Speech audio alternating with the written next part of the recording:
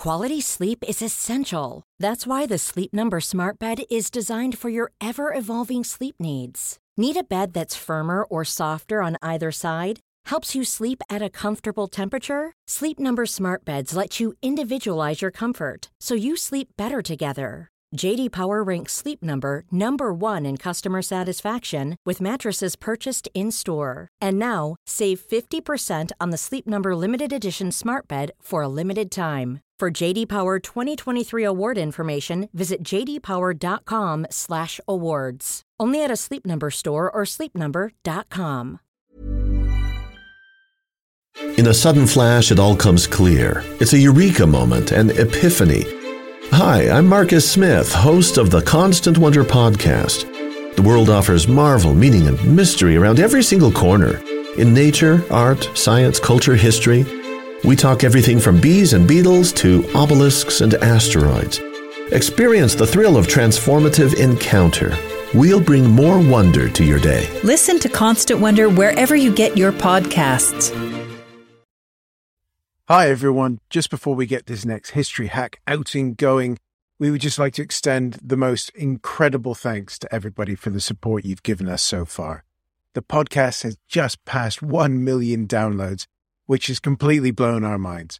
So from Alex, Zach, myself, all the guys down the pub, we just want to say thank you so much. And to keep doing what you're doing, spread the word, tell your friends, like, subscribe, review. Remember, there's a Patreon, it's got its own Discord channel now where there's chat and things on it. There's Ko-Fi for dropping us a tip for an episode you'd like. There's the bookshop where all the latest books from our great guests are. And of course, just tell everybody about us, because the next million downloads we hope will come a lot quicker. And who knows what is going to come up in the next year. So thank you once again. I'm going to stop waffling. Here's the show.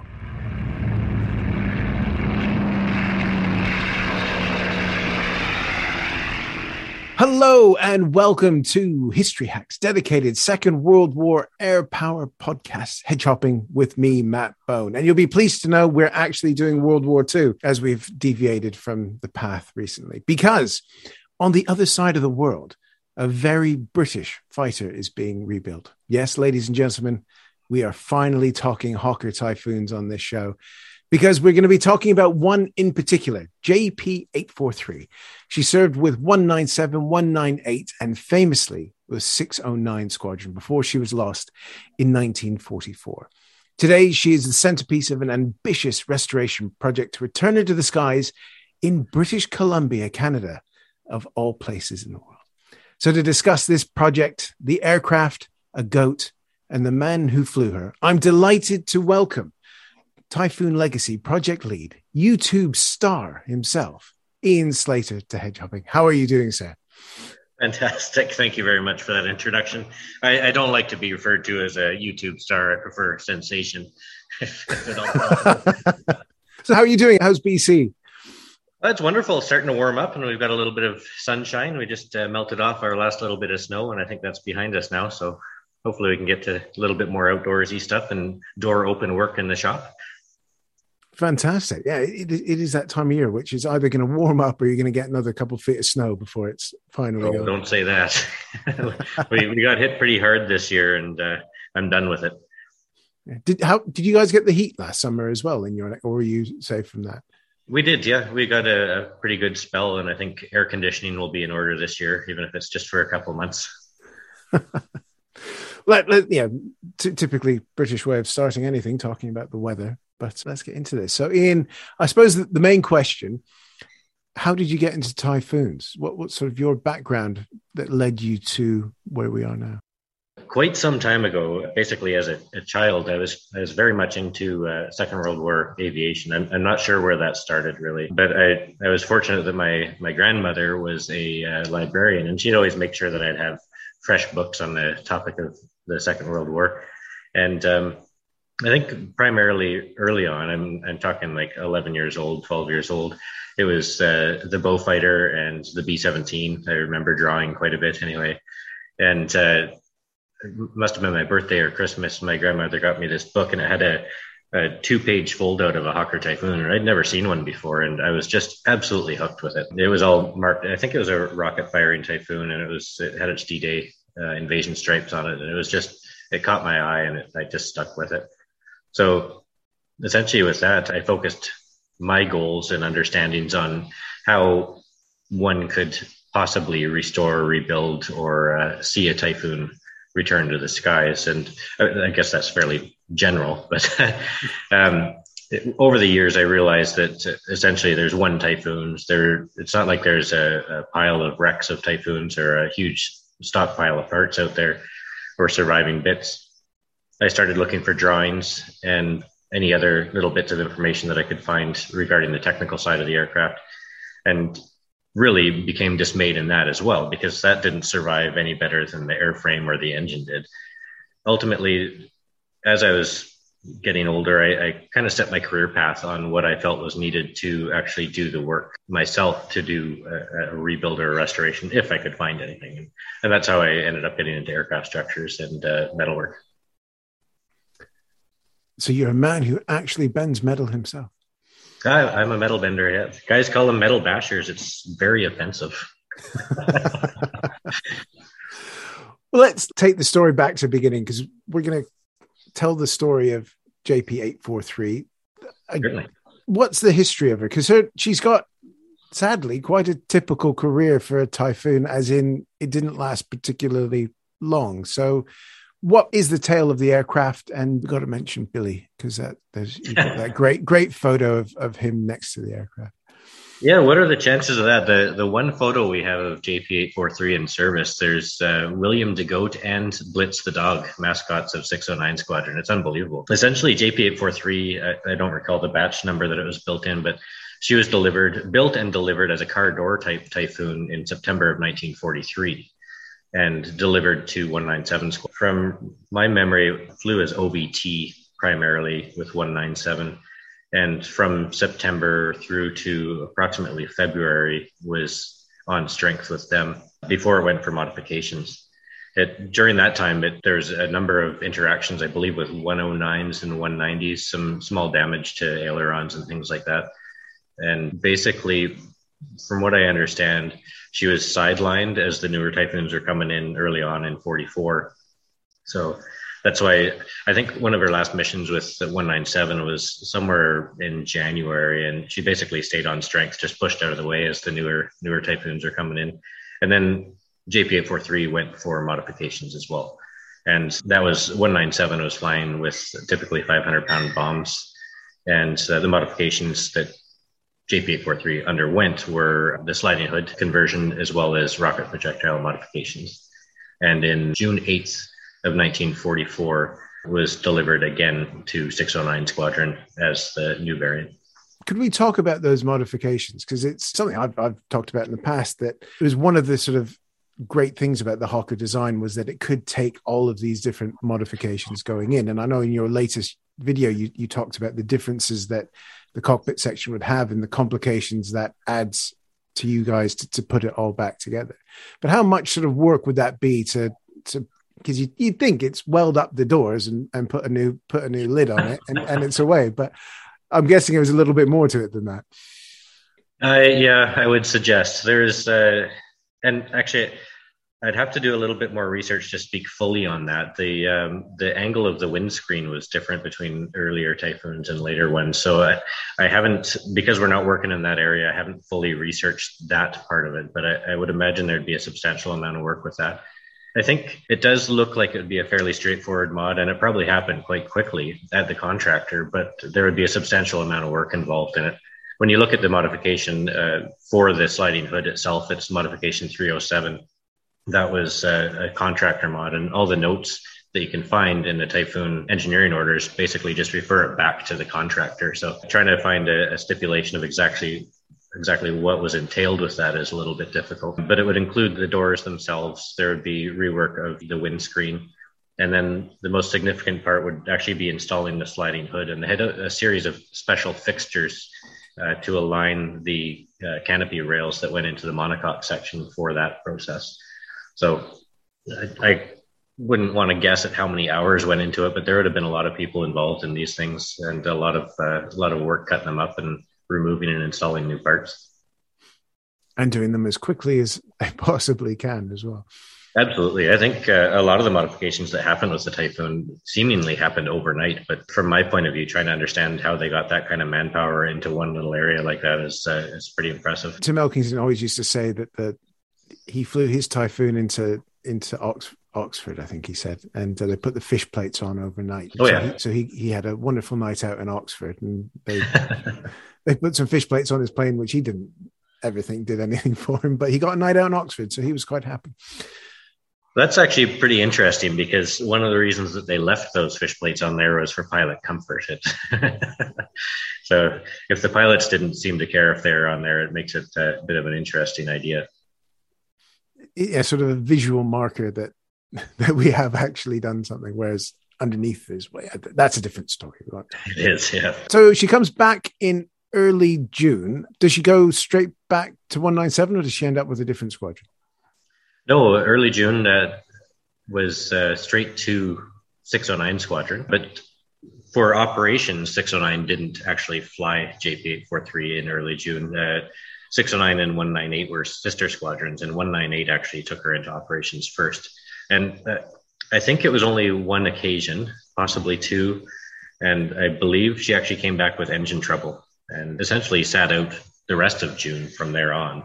Possibly there were some training flights in there, but back at 609 in early July. When she's back at 609, she did have one pilot that flew her once or twice, who you guys are doing a lot of work to help remember. Who was he? Peter Price. And Peter Price is a Kiwi. And this is really something that I try and emphasize. I know the Typhoon is a very British aircraft, and it's associated with the RAF, but there's so many pilots from New Zealand and Canada and from around the world that flew in either dedicated squadrons like 451 with the Kiwis, or 438, 439, and 440 with the Canadians, or amalgamated into squadrons like 609, where, man, there's a lot of guys from around the world that flew in there. So Peter Price is a young fellow. He is 20 years old, and he made his way through the training system. He was trained in New Zealand, and during his entire training time, he was serving with his best friend, Owen Loudon. And both of them traveled through their training through to the US and then over to the UK, and served with 55 OTU. On the 27th of December, 1943, Owen was in a mock dogfight in a Hawker Hurricane and lost his life after a mid-air collision with another aircraft. And this would have been a time that Peter Price was with him as well, maybe not in that operation, but he lost his best friend at that point in time. And he continued on in his training and ended up with 609 Squadron in 1944. Yeah, it was a short career, because the aircraft and Peters only last until about July, don't they? It's not a long time to have, which is about right when you look at the volume of casualties there are in those first couple of months over Normandy.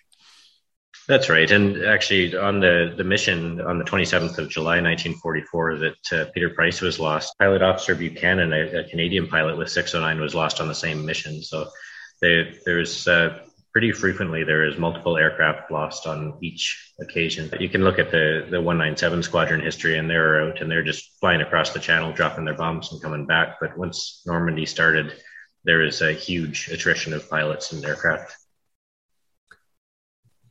It's fun, to gen up on this. I went back to Ziegler and the things, and you sort of get a few mentions of Price, and there's a fun story about him buying a German helmet and picking up souvenirs on one of the day stops that 609 made. And I suppose for both of us, you kind of forget how young these guys are.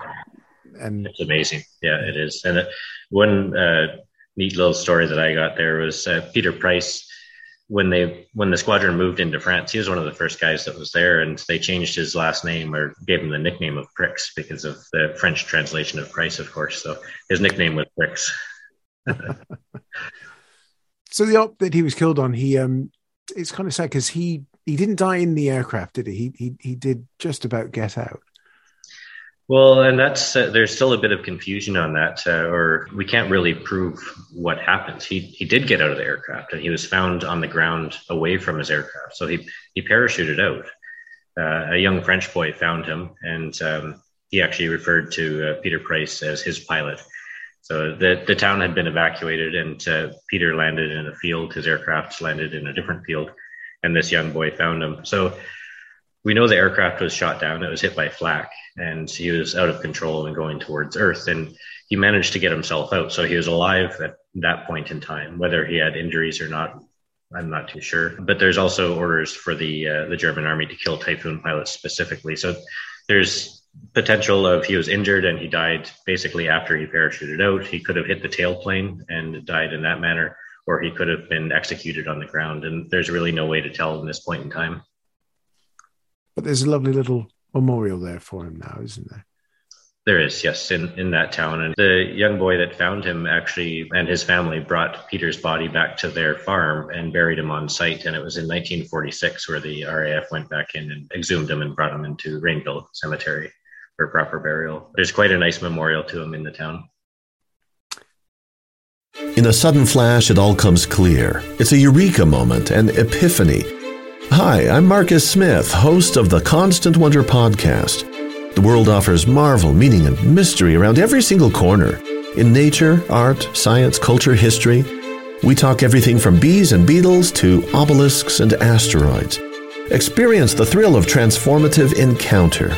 We'll bring more wonder to your day. Listen to Constant Wonder wherever you get your podcasts.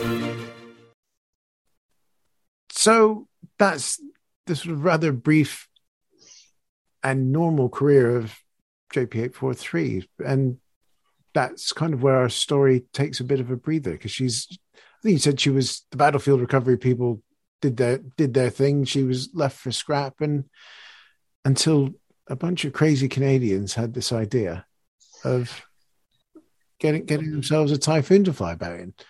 Yeah, essentially, the project itself, and we'll call it the JP843 project, it's got two beginnings. And one starts with me when I was younger and dedicating my career to getting to the point where I could do something about it. But Roger Marley is the fellow that I actually bought the JP843 project from.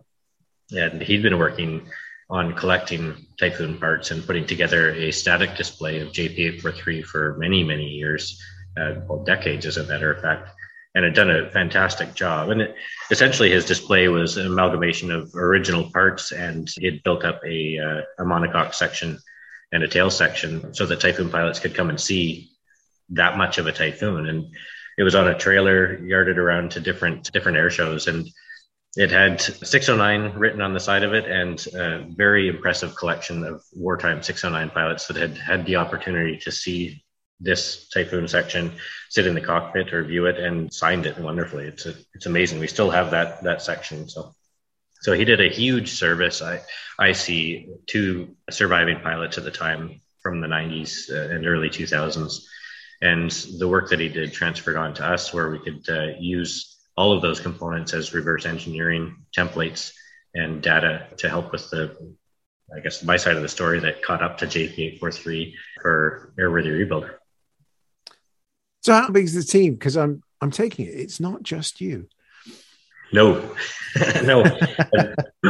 We're all volunteers. So the team kind of, I would say it fluctuates in a manner of speaking. So right now, I think we've got 12 or 13 people, and it really depends on life priorities coming and going. Some people are more involved than others, and it also depends on progress or aspects being worked on. Essentially, what I would say is that our design team, we've got 4 designers involved in it, and these are all our CAD guys.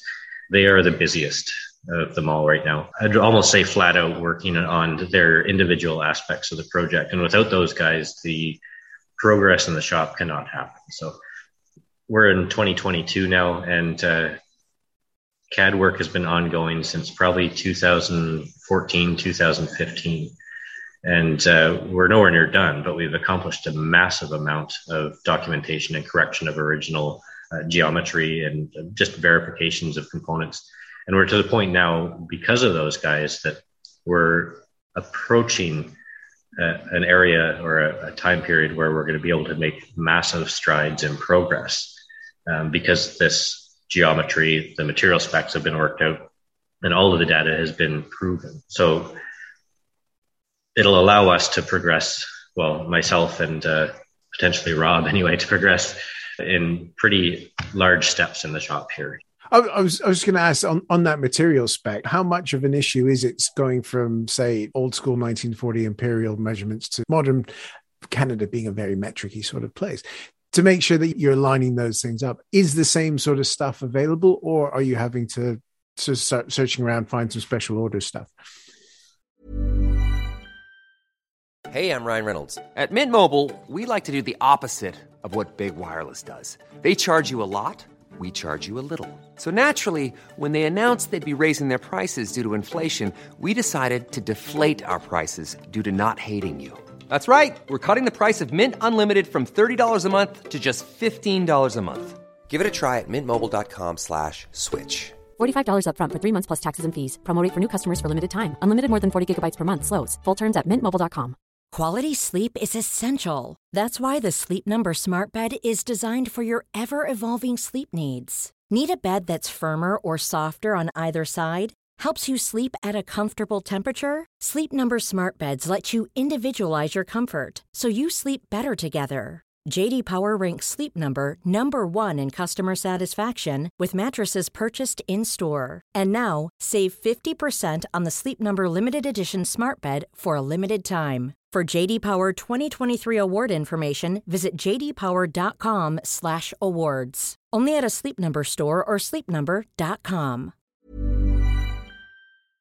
Well, that's a big one, actually. And that I kind of bunched that up with the design side. But prior to the design side, one of our team members, Graham Allen, he's our systems lead, he was instrumental in gathering data, material specifications, and that kind of data, to allow us to convert wartime specifications into modern specifications. The material specs and the metallurgy, specifically the Sydney Cam metallurgy, the design, the joint plates, all of that stuff, it was absolutely phenomenal. And this is just my opinion, but I think the metallurgy of the day was probably more advanced than what we see today.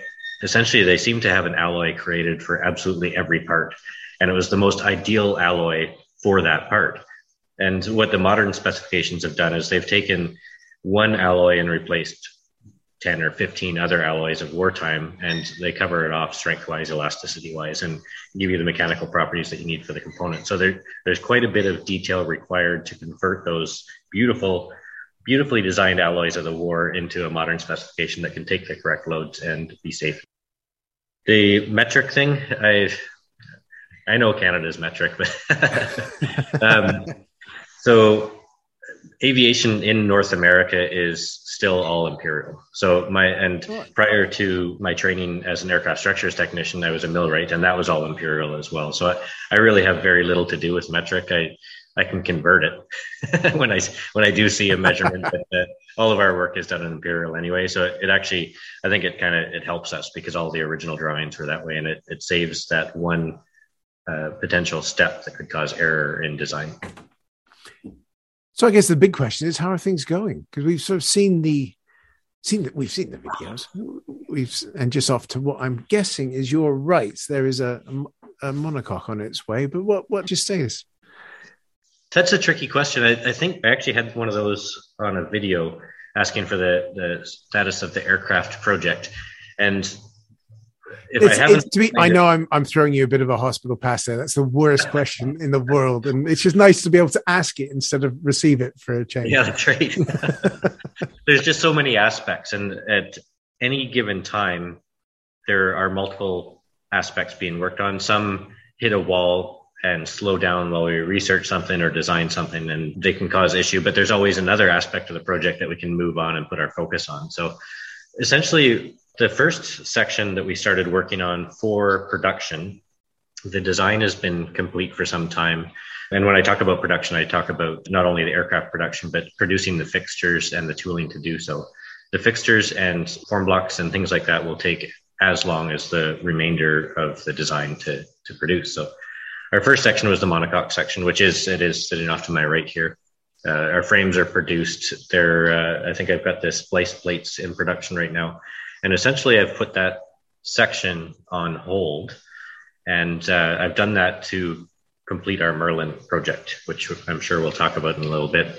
But while I'm taking a break from the monocoque section, our designers, my father is our lead design technician. He's a very experienced CAD operator, and he's been completing and verifying the cockpit section. The cockpit section is essentially the heart of the Typhoon, and it's the section to which everything else attaches. So it affects everything else around it. So this is one area that's been in design that I would say quite confidently since 2015, with Nicholas Walter taking every single joint and component and helping convert it to CAD data or identifying what's needed so we could find the part and measure it or laser scan it, get it to him. And it's just been a huge ongoing process.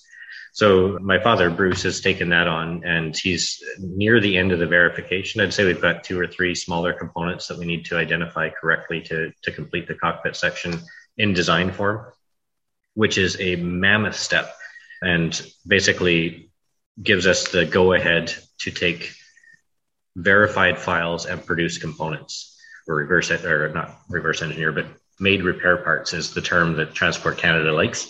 So we'd produce repair parts for this cockpit section. So I'd say that the cockpit is a very much advanced state right now. The design and research side is what I would comfortably say more than half of the work on that section. And now we're into the phase where once this monocoque gets back on track and is completed, we'll be able to hit the ground running on the cockpit section and really get the heart of the Typhoon together.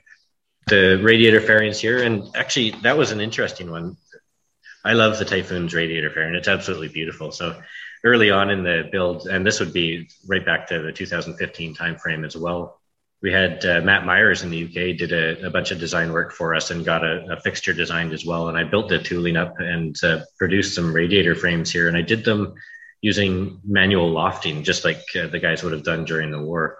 I did it on Mylar, but one-to-one tracing using the geometry provided in the drawings. And that's sitting here too. It's a wonderful piece of gear, but it as well is kind of pushed onto the side because it's not needed right now. The monocoque was a priority over that, and the cockpit's a priority. We're bouncing around, but we're making progress.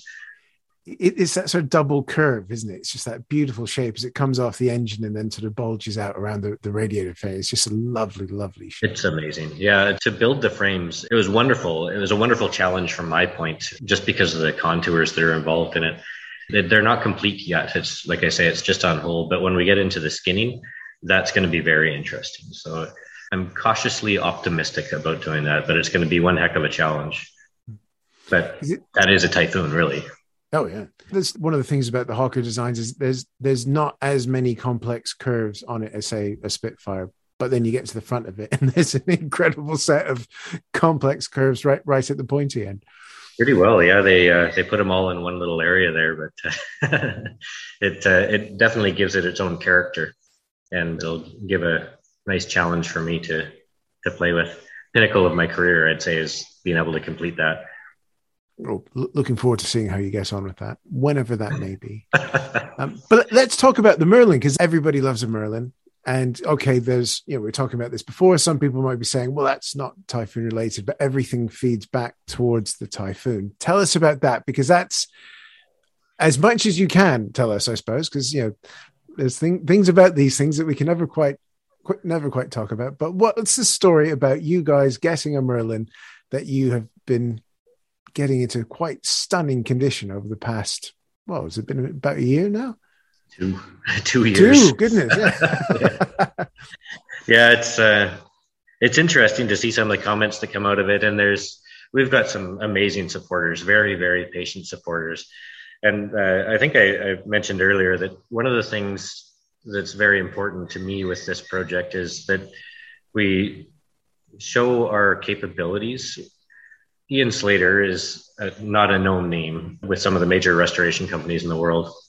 People are starting to get to know me and Typhoon Legacy now, but it's taken time. And really, to develop a reputation as a quality worker in anything, you need to produce.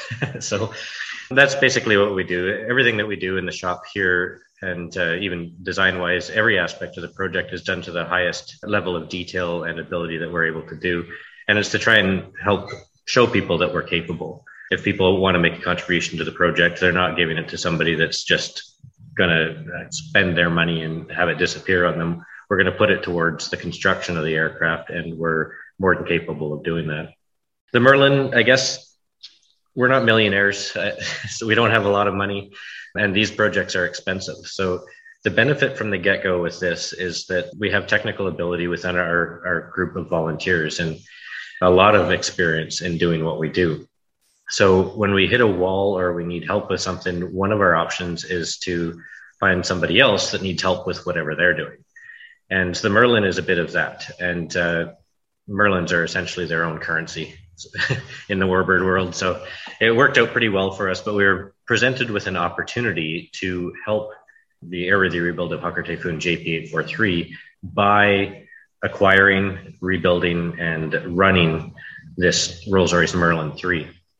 So I can't go too much into it right now, but essentially throughout the progression of this project, there's probably going to be additional cases where we have to take on outside semi-related jobs to significantly advance the Typhoon project using the skills that we have in lieu of currency. So that's what the Merlin is. We're nearing the end of it now. As a matter of fact, I just got word earlier in the week that our propeller is done for it. So we've got a couple of different system things left to do, but the bulk of the work is behind us, and hopefully we'll be able to show people what they've been waiting for almost 2 years.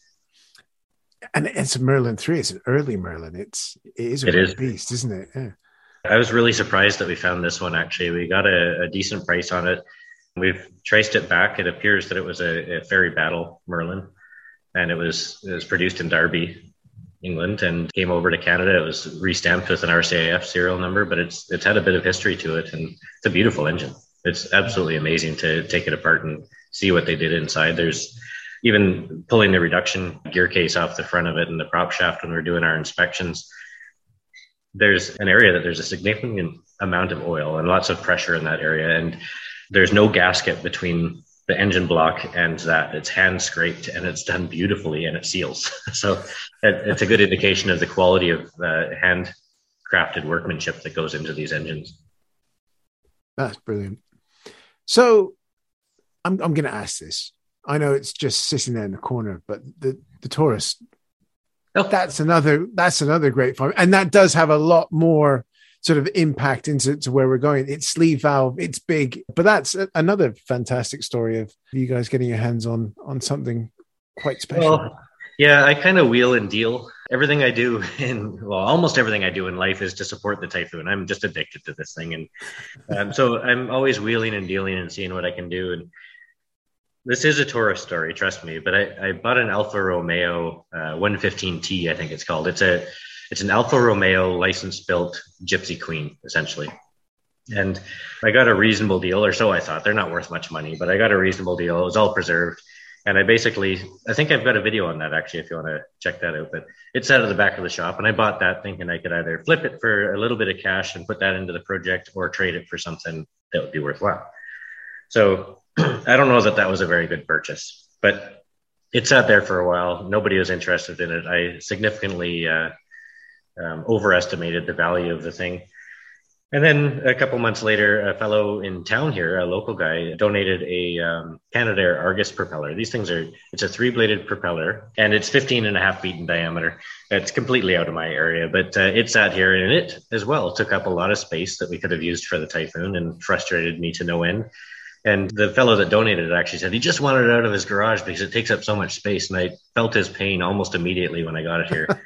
So these two things are sitting, taking up space in the shop. And I don't know how I got onto this, but a couple of phone calls, I was able to find an outfit that had 2 Bristol Taurus engines, which really appealed to me. And it wasn't known at first. We had these parts and talked about a trade and didn't have anything to trade for. And Graham Allen went and visited the site where these Bristol Taurus engines were and sent me some pictures. And we were basically just looking for items of opportunity to trade for. So they stuck out right away and we made a deal and we got them here during some significant flooding and weather issues here. But they're here. So we've got 2 Bristol Taurus engines. And while not specific to the Typhoon, you did mention that they're a sleeve valve engine. And one of the things that really interests me with them is they're about 1936 technology. The sleeve valve on these engines, or the sleeve itself, is a 5-inch bore, which is the same bore as a Napier Sabre. During the early phases of Sabre development, they were having sleeve issues, and the Air Ministry essentially forced Bristol to share their sleeve data, they used Bristol Taurus sleeves or the sleeve blanks to produce the sleeves for the Sabre. So that's our Sabre connection. But they're also very rare engines, and looking to move them on eventually and find some way to benefit the Typhoon project using them. This is the bit that never makes it into the edit, but the Taurus was in Beaufighter or the Beaufort? Beaufort, and only some. Yeah, as well as the Ferry Albacore. The Beaufort, the British-built Beaufort, early on had the Taurus, and then they went to, I believe it was either Pratt & Whitney's or Wright's, and all of the Australian-built Beauforts had the American engines as well. So there weren't too many, and most of the Beauforts that used the Taurus operated out of the Mediterranean area, from my understanding. I'm by no means an expert in it. So I've seen a picture online of a Taurus engine, but I don't know who owns it. So I don't think there's very many. I believe there's one Ferry Albacore, which has an engine, and potentially one other engine on display somewhere. But I'd be interested in hearing from anybody that knows of them. There's a Beaufort being done in Bristol, isn't there? Which will probably be... I may be wrong in that. And if I am, this is coming out of the edit. Fair enough. This is my show. I've got to make myself sound good. But that's fantastic, and that's so important, especially with all the fun and games that came with Bristol's and English Electric later with Napier and the politics of it. These sorts of bits, given the rarity of them, are all going to feed into running operation maintenance of the Typhoon once she's ready to go. Well, ultimately it's all part of the story. And it's a way that we can help other projects as well and tell those stories. So I think everybody working together, doesn't matter what type of project, if you're looking to preserve history, we're all going to cross paths at some point, and we're all going to have a different resource or a different ability that's going to benefit somebody else. So it's pretty fantastic to come across these things. And when they do pop up, I don't like to let them go if I can do anything about it. I actually, during my service in the Canadian Forces, when I was an apprentice, I worked on T-33s, Canadair Silver Stars, or the T-Birds that everybody knows. And they retired them in 2002 out of Comox here. And a couple of them, well, actually, they got spread all over the place. You see them on a stick everywhere throughout Canada now. They're really not a very high value aircraft, but one went up for sale and I bid on it and I won. So I've got a T-33 sitting out front of the shop right now. It's just another thing, another piece of history, but it's one that I actually worked on during my service. So yeah. Just pick stuff up, trade it off, and move forwards. But every little bit's going to be the part of the story of JP843, right back from wartime through Roger Marley, through all the shenanigans that I get into and all our team members get into. And eventually, hopefully, it'll be told. Fantastic. So if people want to sort of follow you, keep up to date, what's the best way they can do that? Honestly, I struggle with this stuff. Essentially, I'm the guy that's doing all of the social media. I'm actually going to be advertising, looking for somebody to help me. But the most up-to-date stuff is typically the videos that we do on YouTube. So we do have a website, typhoonlegacy.com. That is probably the least up-to-date platform to find any information on us. It's got some general information and really good information on Peter Price. The next one would be Facebook, which we do have some posts on there regularly that follow and typically update our YouTube activity. And the YouTube channel would be the primary free avenue to see what's going on. You'll notice in the YouTube videos, I usually mention our paid subscription channel. It's the exact same content. I started off messing around and taking clips out for YouTube and all that, but that didn't go over well. So YouTube has full videos, but we've got a paid channel that has them as well, and they're launched early on that channel. And as well as that, there's shop updates in a forum where we can all interact and discuss the Typhoon. And if I'm announcing something or doing something interesting in the shop, I share pictures that don't get shared anywhere else and discuss it with the guys. So that's a good avenue, but it does cost a couple bucks a month. So if you want to keep up to date and get it for free, absolutely. Watch a couple ads on the YouTube channel and we'll call it square. We'll put all the links to all of that into the description for this episode as well, so people can have a click on that and find you as easily as we can make that. Awesome. Appreciate it. Thank you. So, Ian, thank you so much. This has been great, and it's wonderful to see 843 coming along and your side projects, which are always great fun. And it's the fun thing about your YouTube channel is you're never quite sure what what's going to pop up in it, and it's brilliant. I think the word for that is chaos. Chaos is always interesting. That's why we love it. But Ian, thank you. This has been a true delight. Thank you very much for joining us. Fantastic. Thank you so much, Matt.